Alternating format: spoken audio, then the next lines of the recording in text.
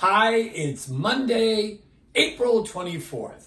Happy 223rd birthday to the Library of Congress.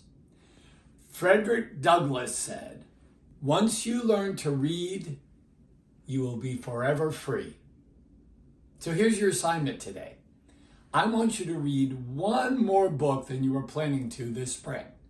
And I want you to recommend a book for all the rest of us to read.